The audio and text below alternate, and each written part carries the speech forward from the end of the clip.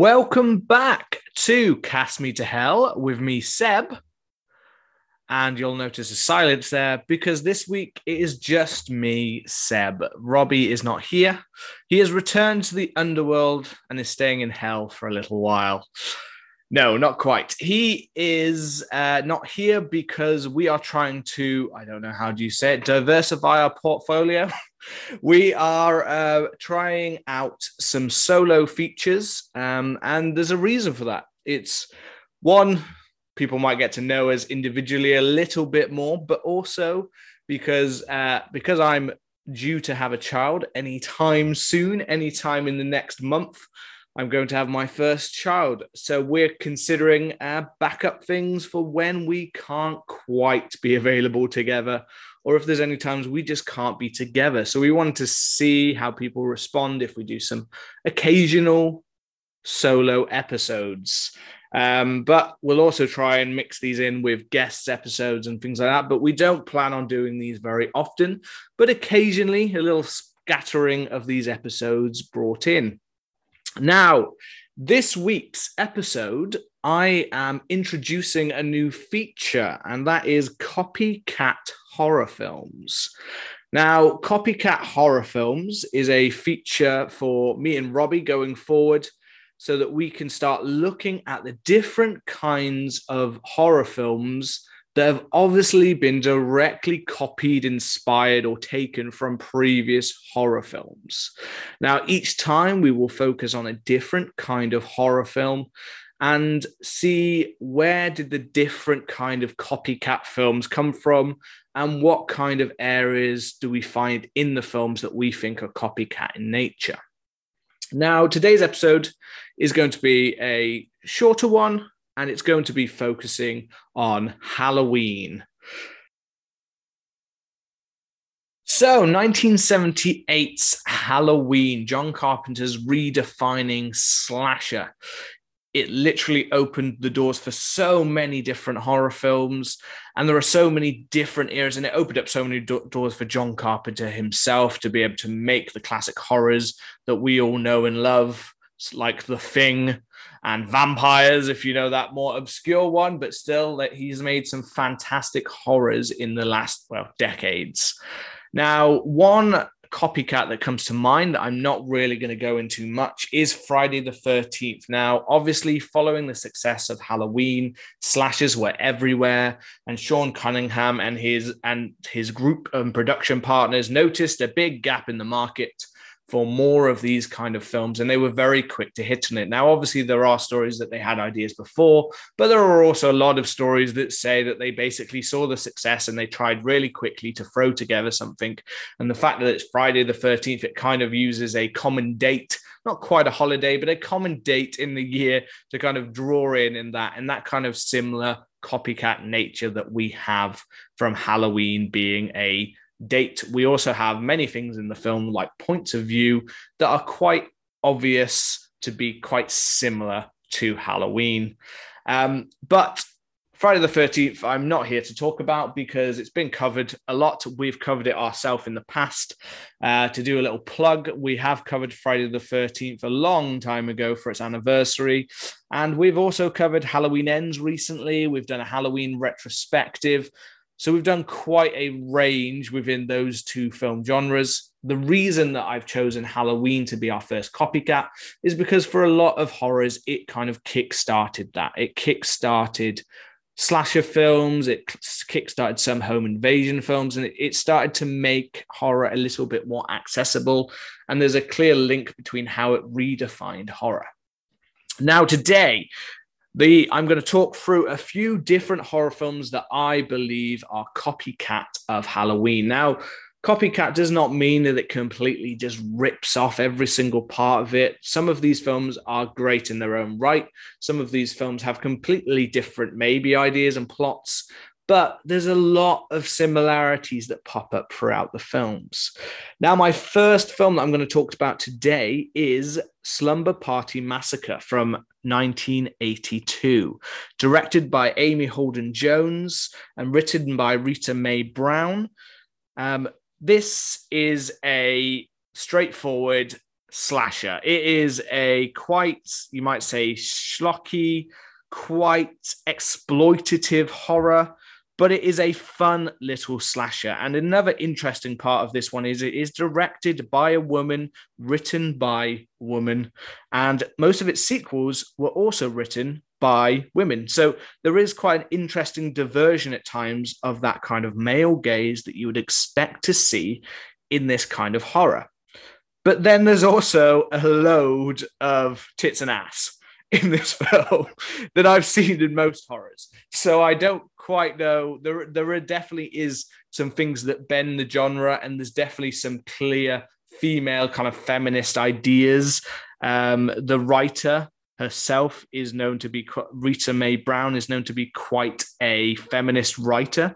So it is quite interesting that we get such a balance of like women being free with their bodies, which of course can absolutely be true. But I wouldn't quite say some of the shots in this film are very feminist in their approach to that area.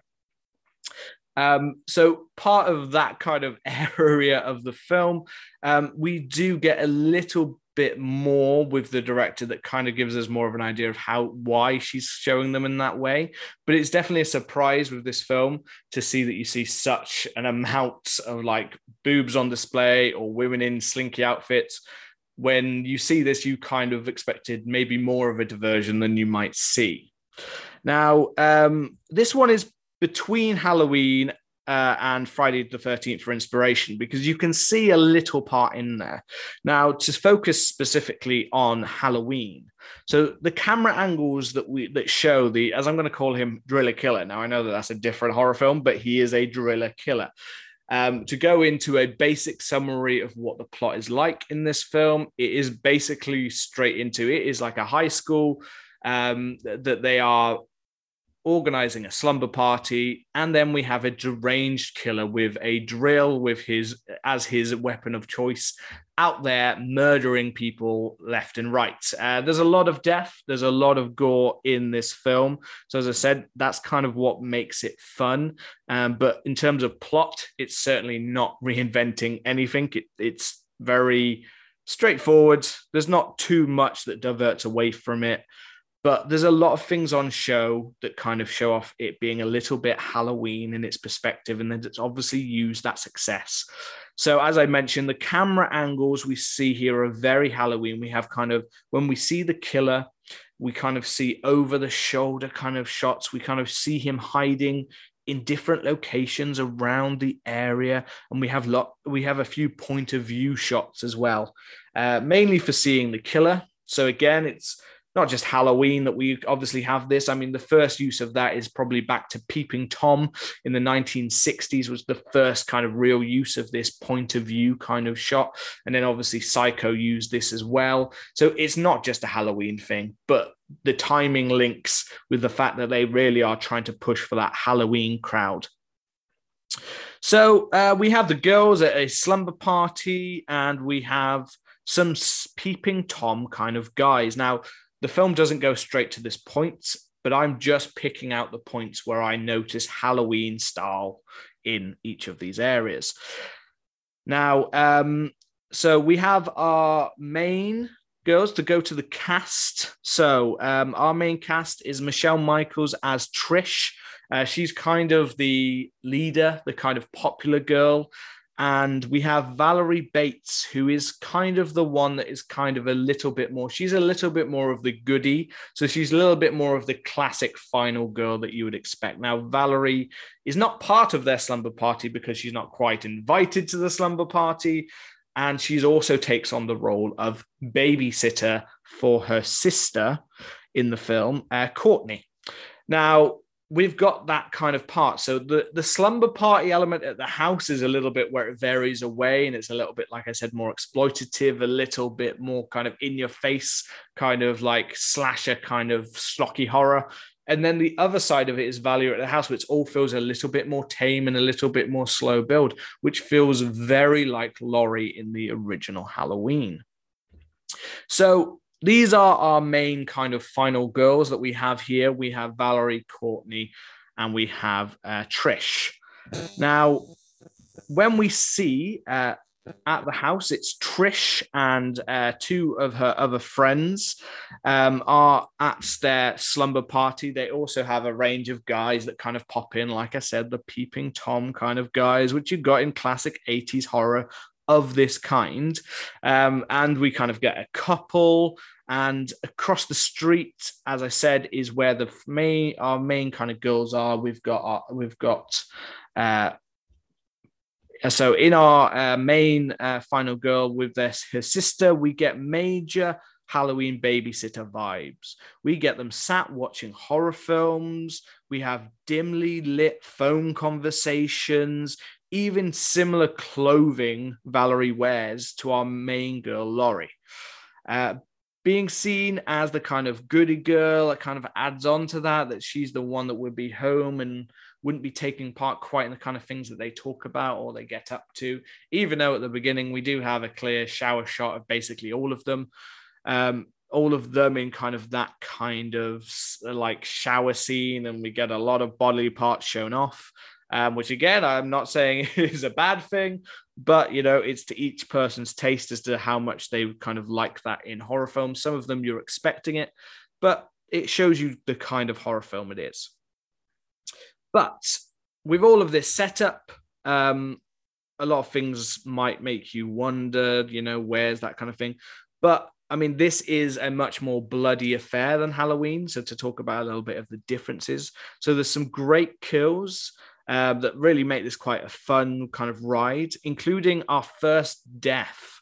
And our first death in the film is a really interesting one, especially to me anyway. It has a repair woman, and we kind of have some boys from the high school who are kind of chatting her up. And as the boys walk away, she gets dragged inside of the van by these hands.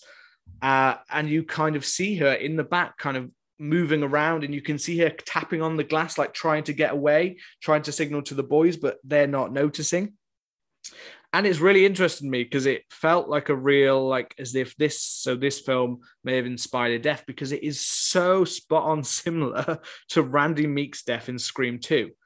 As in, it's so similar. It's very effective. And for me, that is like Randy Meek's in Scream 2, as I've mentioned before, if you listen to our podcast a lot, like that's one of the ones that affected me the most because I love that character so much. So it's a really hard death for me to watch and has such an impact for me personally. But in this film, it is such a cool kind of early effective death. And we get the idea of the drill that goes inside, and it is quite a shocking sudden, like, oh wow, we're getting straight into this, aren't we? We're barely into the film when we get this first death, and it is out of nowhere. It's a really cool kind of shock kind of death. But again, that death itself is not greatly Halloween, maybe later sequels, but not really so much of the first one. However, the idea of an obsessed psycho following the girls relates to Michael. They even give the killer this kind of some form of, like, I don't know if they're going for a disability or they're just trying to make him not very bright, or like what exactly they're going for. Not that Michael had a disability of like any kind, but that kind of mainly silent shape and not your ordinary kind of man is kind of what they play onto him. Within the stalker theme, we get throughout the film of him becoming obsessed with these girls and following them, and there kind of being a death trail left behind it. As I said, a much more bloody and graphic death trail than the original Halloween kind of gave off, obviously being a mainly bloodless affair. Within the stalker theme comes the loss of innocence. And I think that this is a major theme that we'd see between both films. We have the sister, Courtney, and she only wants to be beyond her age. She wants to be at that quite, and what we kind of feel is like quite a sexualized kind of slumber party with the other girls older than her. She herself seeks out this kind of sexualization. Our main protagonist, Valerie, is not averse to sexualization. As her sister kind of seeks out, there's a scene with her sister where she goes into her room and sneaks off, and she gets a Playgirl magazine from out underneath, and we know that that's from Valerie's room. But however, she isn't seeking. Valerie, our kind of main girl, is kind of not seeking. Our kind of Laurie Strode kind of here is not seeking out that thing. So she's not quite seen as much of, say, like the prudish kind of character that we get, the kind of buttoned up kind of character we would get with Laurie. But they're definitely trying to push her that she's still good. She's not, she's not this kind of sexualized character, and she is still quite an innocent character. And with this, we also get the idea of the stalker and it being a drill. And part of that kind of sexualization, but that kind of loss of innocence, is that kind of, he uses this kind of drill, but it's such a big, giant drill. I even questioned to myself throughout the film going, wait a second, like, did they have cordless drills back then? But yeah, I don't know why I was reading into this kind of film so much in my head. But yeah, it's kind of like this big phallic tool that even the killer implying in the film that they're being drilled, including an on the kind of a scene kind of where we kind of get this kind of on the nose kind of that he's kind of saying to them, like, you want this, you really want this kind of thing. And it even leads to later in the film when we get an on the nose kind of machete, which again, machetes just seem to pop up everywhere in the 80s. I don't know if this is a common thing in America. Maybe someone can tell me. Do you all have machetes? Because a lot of the films I'll be talking about today seem to just have machetes out of nowhere. Again, Friday the 13th, absolutely. But it's also kind of just an interesting, do you all have them? Are they just hanging around your house? But we have this kind of real on-the-nose machete where she uses the machete and she cuts off the drill head as he's kind of got it in this kind of pelvic kind of area, this kind of moving it down towards him, kind of thrusting. And then he gets this kind of emasculating response from the killer, like he's suddenly been dethroned, he's been defeated. So it's really interesting, but linking into that kind of the idea of this stalker or this kind of maybe even rapist kind of feeling that we're getting from this guy, we also get when the girls are forced to fight and they have to kill him. Basically, they're all in the same situation as Laurie in Halloween. We have this loss of innocence, the idea that they in the slumber party and Laurie in Halloween have changed forever by the trauma this man has brought, almost taking a kind of virginity from them, or the link to even stalking or the rape kind of idea, that he's taken all of this from them. He's taken that innocence in the moment that they have to kill someone. And you can see in the film that they really don't want to have to do this. They don't want to stab someone. They don't want to hurt someone, but they're kind of forced to it. And however, I think that these are much more subtle themes in Halloween. I think you do get a little bit of that with, Michael and the knife and the fact that he's constantly like hunting it down. And there's the talk of like different, like who fancies you and that guy fancies you and who's that standing behind it. And we have that stalker aspect absolutely in Halloween. And we also have a little bit of that kind of symbolism, that little way that you could sexualize this if you weren't thinking about it without thinking about Halloween 2 and the fact that they're a sister kind of thing. You never quite know in any of the films exactly why, well, the good ones anyway, why Michael is doing this. And you have this kind of obsession. We never completely get in this film, Slumber Party. We kind of just get the idea that I love you and that he's in love with you. And that's why he's kind of going after them. But as I said before, that's kind of linked to the fact that he doesn't quite seem like he's all there in the head.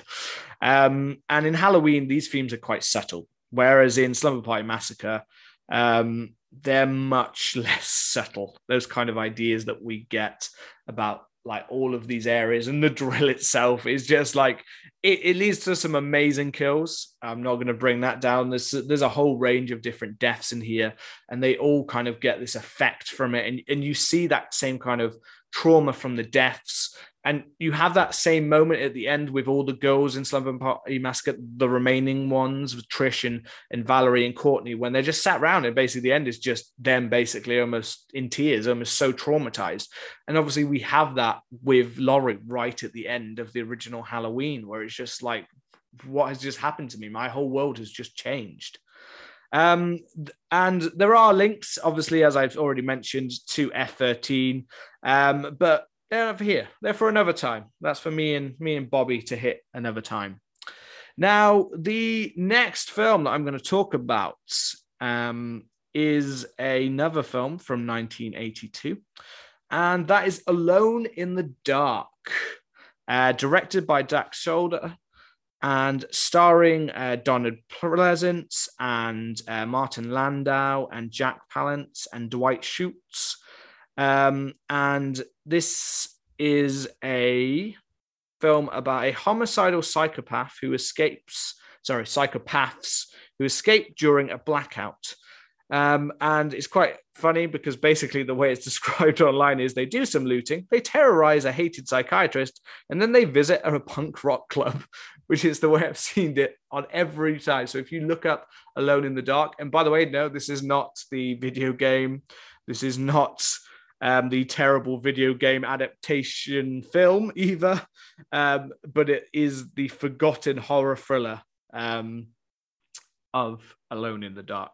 Now, but yeah, everywhere online seems to describe this film just those three main parts. The four psychopaths escape during a blackout, they do some looting, they terrorize a hated psychiatrist, and then they visit a punk rock club, which all sounds so freaking bizarre.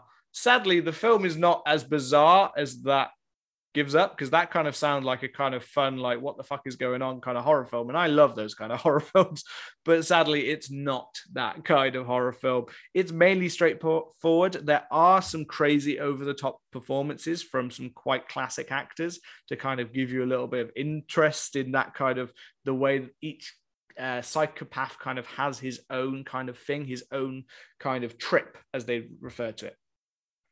Now, this is mainly about the idea of, in a sanatorium, that we have a group of psychopaths and we have a new doctor that comes into Dr. Dan Potter, played by Dwight Schrute, who comes in as a new doctor taking over with these patients. And as they have quite obviously, they are known as psychopaths, or as it says in the film, I believe, travelers or people on a journey to get better. And we have Donald Pleasence, again, not as a psychopath, though, which was sad. I thought that's what he was going to be in this film. I thought it'd be a nice twist to see him the other way around. We do get a scene at the beginning where he gets to be like the murderer in quite a cool kind of, let's say, crotch chopping, which is very almost made me think of Terrifier. But you don't get to see it, but you get to see it chopped down. And it's quite cool to get to see him in that role. Although sadly, for most of the rest of the film, although he is Dr. Leo Baid in this film, he's only partially in it, and he's not really used to that great effect most of the time. But we have all of these at this sanatorium or psychiatric ward or whatever you want to refer to it as. And all of the doctors are trying to make them better. They're trying to help them, but everyone is pretty much terrified all the time of being on the ward. And when this new doctor comes in, they can't understand this as being a new doctor. They think that he must have, in their minds, they think he must have killed the other doctor in order for him to have taken over, so that they start to set up in their mind that as soon as they can find a way out, they're going to go and try and kill Dr. Potter, because they think that he killed their previous doctor. So it's an interesting kind of show into the psyche of what they're thinking about. And, you know, we also have kind of lots of themes. We have one who's referred to as Fatty, Ronald Fatty Elster, and he is kind of a child murderer. We have Martin Landau as Byron Preacher Sutcliffe, and he is believes himself as a preacher, a murderer, and he refers to everything within the 10 Commandments and how to kill. His is probably, Martin Landau's is probably the most over-the-top kind of performance we get in this film. And we've also got Jack Palance as Frank Hawkes, who I think is he's not actually in it too much, but he's the most subdued, and he does bring a nice kind of subtle performance here. Little moments, you kind of believe him the most as a psychopath, while also both having this kind of that he's not in a good place and he wants to be better. So it's a quite nice bit that we get towards the end of the film. But anyway, setting it all up, to say why this is Halloween ripoff. This film has such a John Carpenter feel to it. Although it's not as well directed, I believe John Carpenter would have done a much better job. The shots, the music, it all feels like a JC ripoff in general, including stealing Donald Pleasence. It takes place in that sanatorium, and it has the escape from a sanatorium. It has Donald Pleasence again. He's playing that doctor, as I've mentioned. And yeah, I won't go too deep here, but the main links outside of the cast and the tone are the three insane, four, but one of them kind of gets rid of early. So it's mainly the three main ones that I mentioned a second ago, as they slowly kind of move around town. And we have very kind of Halloween-esque shot where they're going around in the van in these kind of windy, kind of autumny kind of town. And we can see the van kind of going through and you can see people moving down the streets. And it all felt very, very Halloween to me. We have the same obsession and stalker aspect, like I mentioned, about Dr. Potter. And Donald Pleasence does have a slight twist on it, I guess, because he's not actually the one really that wants to be hunting them down. He's trying to believe the opposite of Halloween. He's trying to believe that evil can do better, that they can be better. And he's believing that they're not going to kill, even though by the time he kind of talks about this, they've already killed 3 people. So not quite kind of going his way. And the other people are trying to prove to him. So that's kind of a diversion of what he was. But it's still not really enough to not be like, you've kind of just brought Donald Pleasence in because of how successful Halloween's just been. You want Donald Pleasence to be this kind of doctor character and you're just trying to subvert that kind of idea. It also includes a babysitter subplot. So it's right there. The babysitter, again, we've got that subplot related to the child murderer, Fatty, as I'm going to call him. He is called Fatty in the film. I'm not just abusing someone. He is called Fatty. The child murderer and a babysitter's murder. So there's definitely this feeling of deja vu here. We do get quite a cool kind of kill. We have the babysitter, kind of in a classic way. Like we have Fatty come into the house with the daughter, Dr. Potter's daughter, and you think something bad's going to happen. There's even a scene when a babysitter comes over to actually look after her after he's been with her. And I wasn't sure if she was dead on the bed, but they said she was just asleep. I was like, is she? Are you sure she's not dead? But it turns out he didn't do anything, which again, didn't really match up with the character. So I was a bit confused by that kind of part, but the babysitter part of it. Now we have the classic kind of like Annie in the original. She's like, oh, when can I get over to my boy? And then boy to kind of have sex basically. And then actually she ends up inviting him over and they have sex in the apartment, but they don't actually get that far because then they hear a noise in the room and the boyfriend goes to check in the closet. And we have a whole kind of really cool kind of quick kind of death. I don't want to ruin the deaths here. But it is really effective. And we have a kind of bit which involves the bed where a knife's coming through it to give a bit of a tease in all different locations, getting closer and closer. And it's quite a nice kind of death. So we have that babysitter murder part of it that kind of is in there as well. We even have a kind of a strangulation scene related to this kind of part, which all, again, feels very deja vu to me. Like I was a little bit like, oh, I've seen this before. But to be fair, the film has its own structure and it's not a straight ripoff. It's certainly using some ideas and some of the goodwill of Donald Pleasence in Halloween to its advantage. And the film is quite a slow burn horror-wise. It does have some good kills, some good effective kills, and it has some fun. If mainly say things like I said about Martin Lango, the over-the-top performances. But they are well-respected actors, and you can see what they're trying to do with this kind of film in a short amount of time that some of them are given, because it is mainly more focused on Dr. Potter and his family. The actors are kind of there for little parts of the roles to appear as a psychopath. So it doesn't always feel like full on like with the deaths. They are more in the background kind of doing stuff around them. The main excitement in the film, though, does come in the third act. And it is quite a good third act when we have the killers surround the family home and we have someone in the house who's questionable about what are they trying to do here? Why are they here?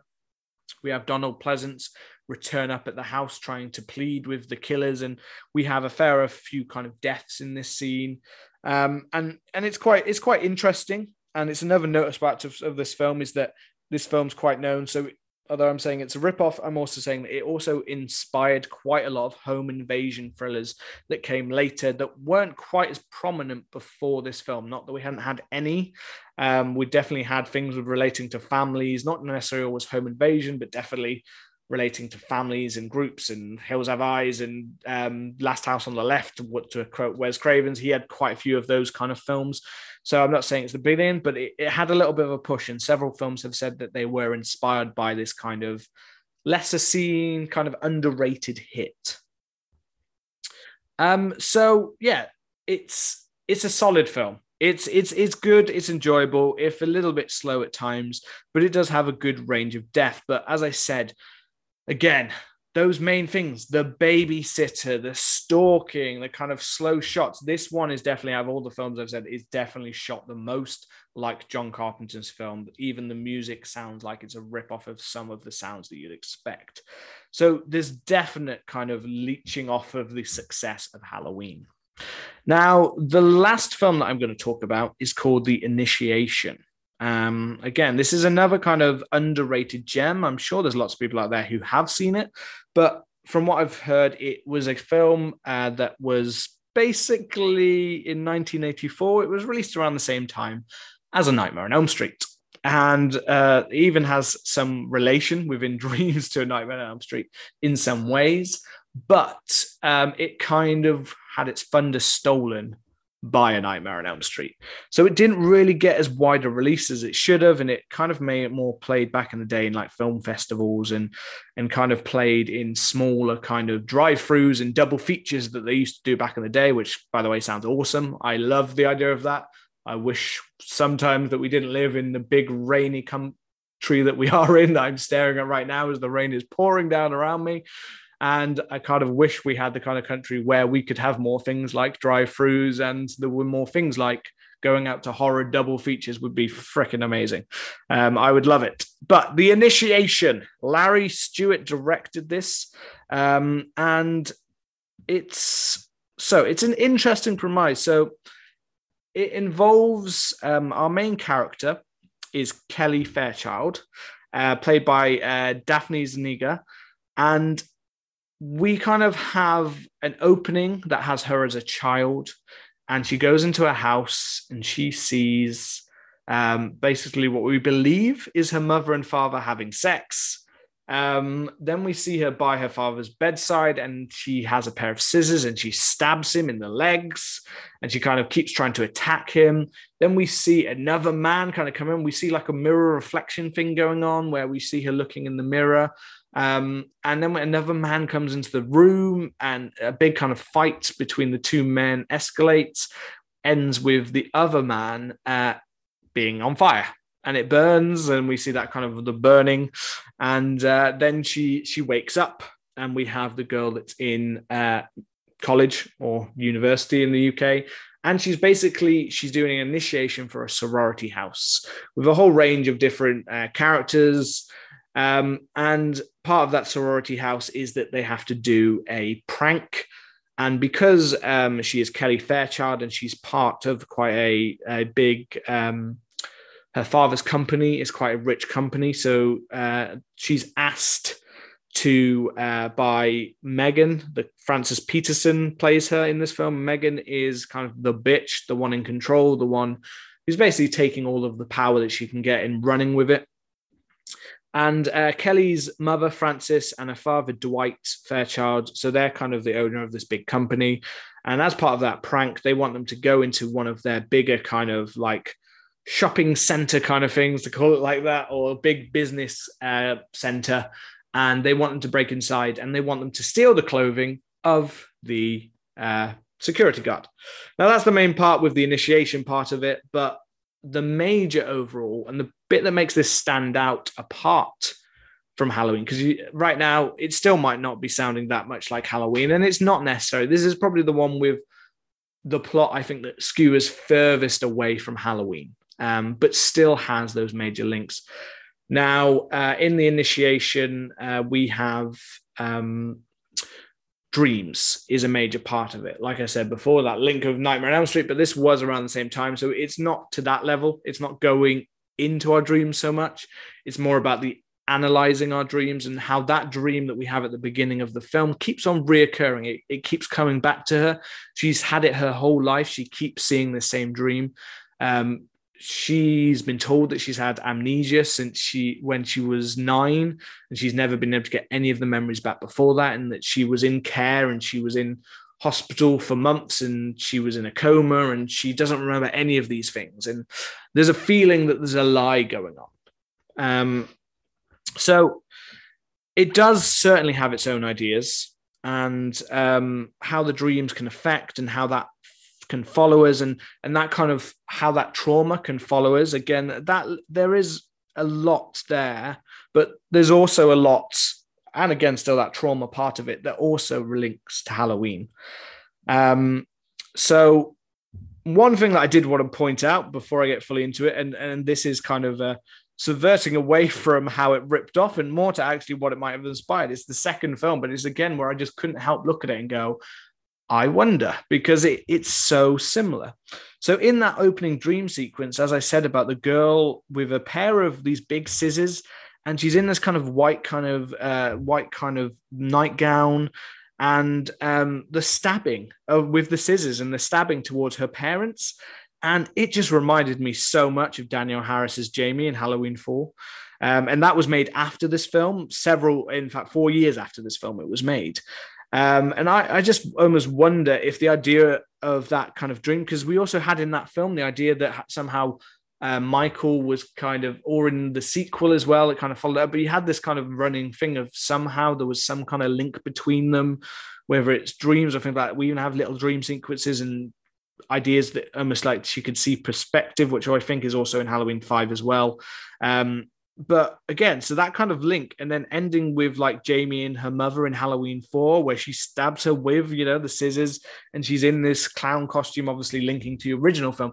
But there was just something about that. I know that obviously that's inspired by the original Halloween film, and when Michael stabs his sister. But there's just something here that just made me think, I wonder, this little girl who looks a lot like Danielle Harris as well. I just wonder whether that was inspired in its own way. I couldn't find anything to say that it was. It's just in my head that was quite a clear link. And that this childhood violence is very reflective of young Michael.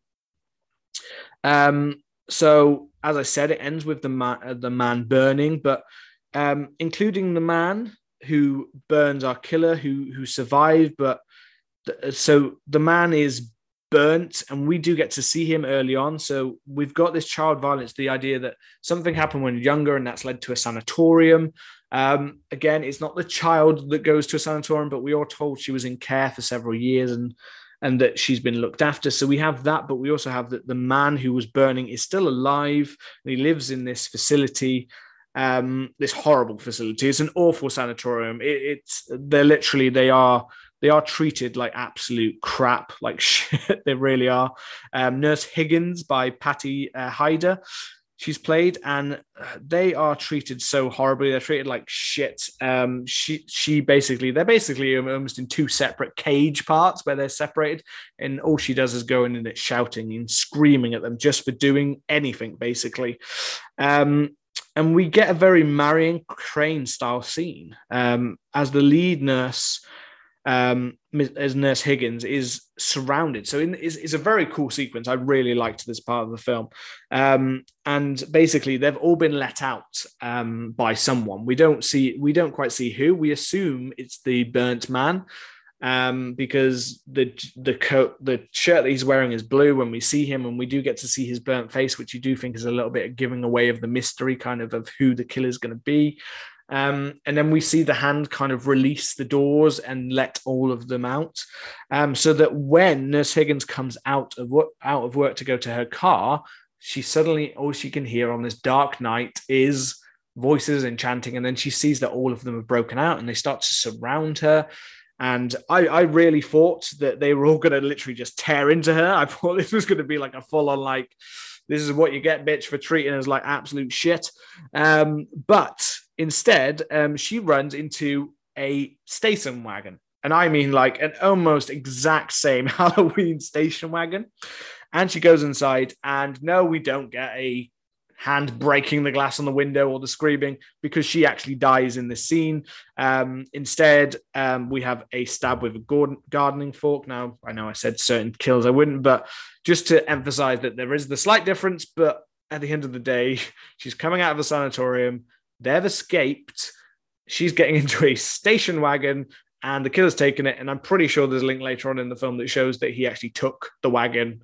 And there's not much, but I'm sure there's one scene when you see it kind of driving. So, whoever the killer is that is the person who has killed her. We assume it's the guy who was in the garden, who she herself had berated earlier just for basically doing gardening, and said he shouldn't be outside because it's inspiring them to stab things. I don't know, with the garden fork. It doesn't really make a lot of sense, but she is definitely a total bitch in this film. Like, there's no redeemable for her, and then she dies.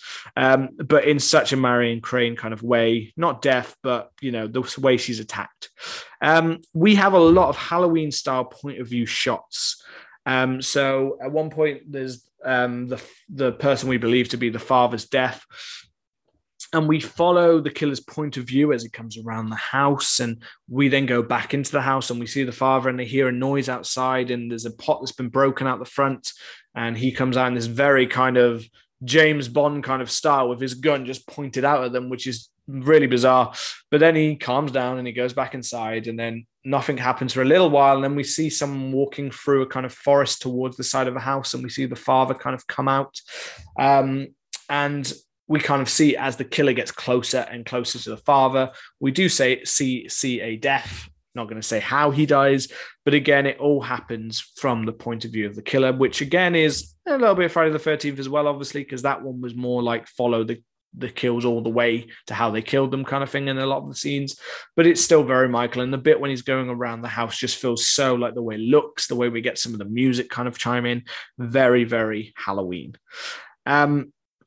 The killer is like kind of Michael. We only really see certain bits. We see him from the side.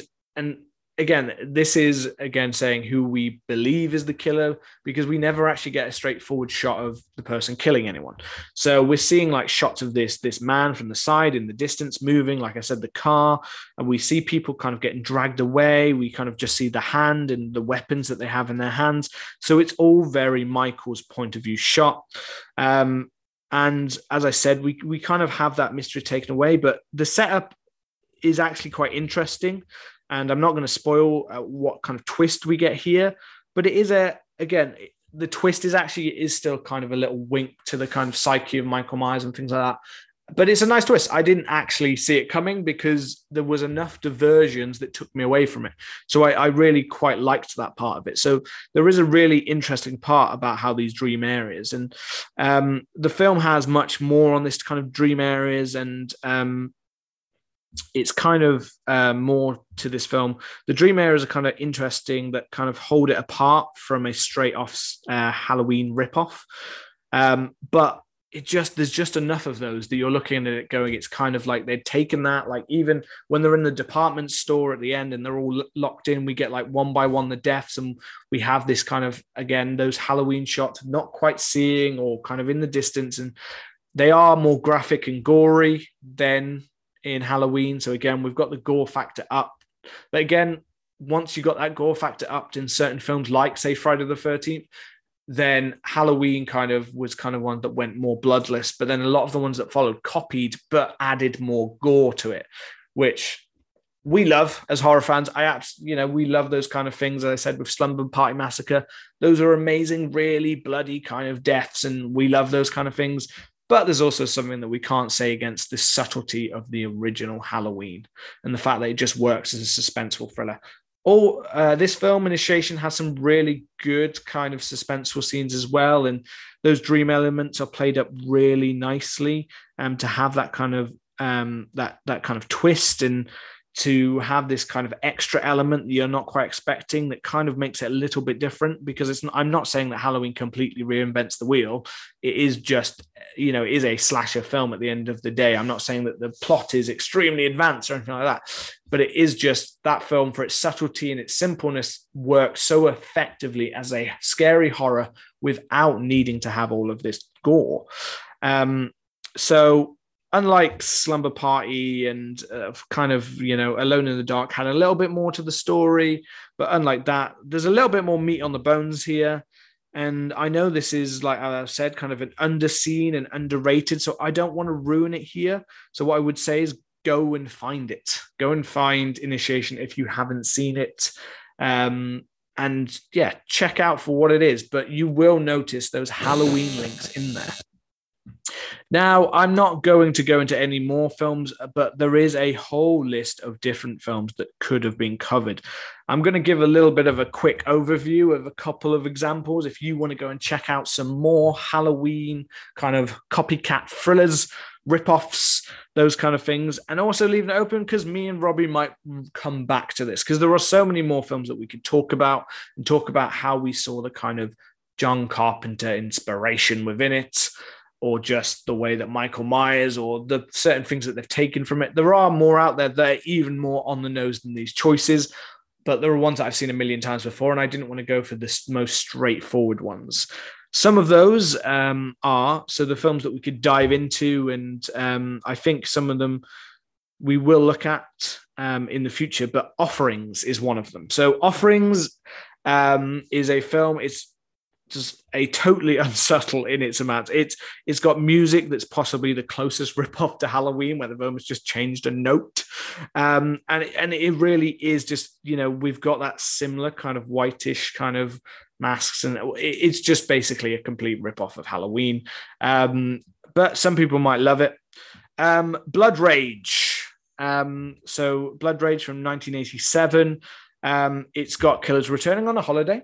It's previously in a mental facility and being tracked by someone who knows how evil they are. So it ticks all of the boxes.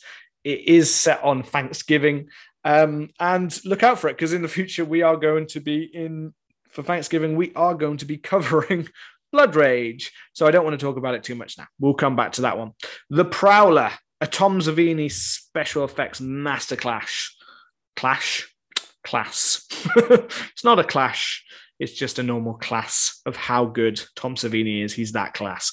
That does stand on its own. However, and some people might do this one, but it definitely has more than a few copycat scenarios in there for Halloween. It's definitely got a few of those moments that are just, that's very, very similar. But again, it's one of Tom Savini's best films in terms of special effects. So it's still absolutely worth it. And finally, though there are definitely more out there, and due to the huge impact of Halloween had on slashers, there are plenty more that you could find. But another one is Nightmare. Now, also known as Nightmare in a Damaged Brain, is one that I'm mentioning, but I haven't actually seen it yet. But the reason I'm mentioning it is because I know the basics of the story, and I know it's about a boy taken to a sanatorium who then escapes and goes on a murder spree, and so far, so Halloween. But there is much more to this cult classic that I've heard of, but I've avoided watching it and here's the little plug that comes in with this, to set up the future of, say, Copycat and some of the other ones we looked at. Me and Robbie are actually going to be covering this film. Now, this is the one that a lot of people say is very kind of close to Halloween, and I'm interested to see how that is in the future. So we're going to cover it in our next Video Nasties. Now, if you haven't seen our Video Nasties episode, go and check them out. So far, we've covered the original Evil Dead and Last House on the Left. And we've also covered The Burning, which Robbie's covered with special guests. So we've already covered some of those in our Video Nasty episodes. But the reason I've saved Nightmare was because it has such an interesting story related to the Video Nasty regimes in Britain in the 70s and 80s. In relation, so if you're not aware, and if you haven't listened to our Video Nasties, it's when horror films were basically banned in the UK. They were made illegal, And they literally put in strict regimes as to which ones could be seen because they believed it had such a bad effect on children that were getting to see it, and they thought it could lead to more crimes. And they had all of these kind of crazy ideas that horror was the problem for a lot of things that were going on, as well as other things in the UK at the time. So it's a really interesting area, and we delve quite deep into it, especially, say, if you go back to our first one for the Evil Dead, we kind of talked quite a lot in depth about it, and Last House on the Left, all of those episodes for Video Nasties that we've done has quite an interesting area that we've kind of delved into. So it's a nice kind of history kind of part as well. And Nightmare, to kind of give a tease of what will be discussed, Nightmare or Nightmare in a Damaged Brain, as it's also known, is the only film to actually get a prosecution, jail sentenced, actual jail time. So look out for that coming soon, because we'll be discussing that, the crazy part about the jail sentences. And there's even a part about Tom Savini, and that there's a whole controversial part about Tom Savini. So look out for that. That should be coming to you following this episode. So look out for that. It might be in the next couple of weeks. So keep an eye on Cast Me to Hell. So that's it for my solo episode. I hope that the sex appeal was not lost too much without Robbie. I know that it's probably been quite hard to get through without hearing that beautiful voice of his, and he will be back. We are not breaking up. We are together for life, so we're not going anywhere. So keep an eye on us. Remember to check us out on our socials. We're on Instagram, Twitter, and we're also on TikTok. You can find us at CMTH Podcast.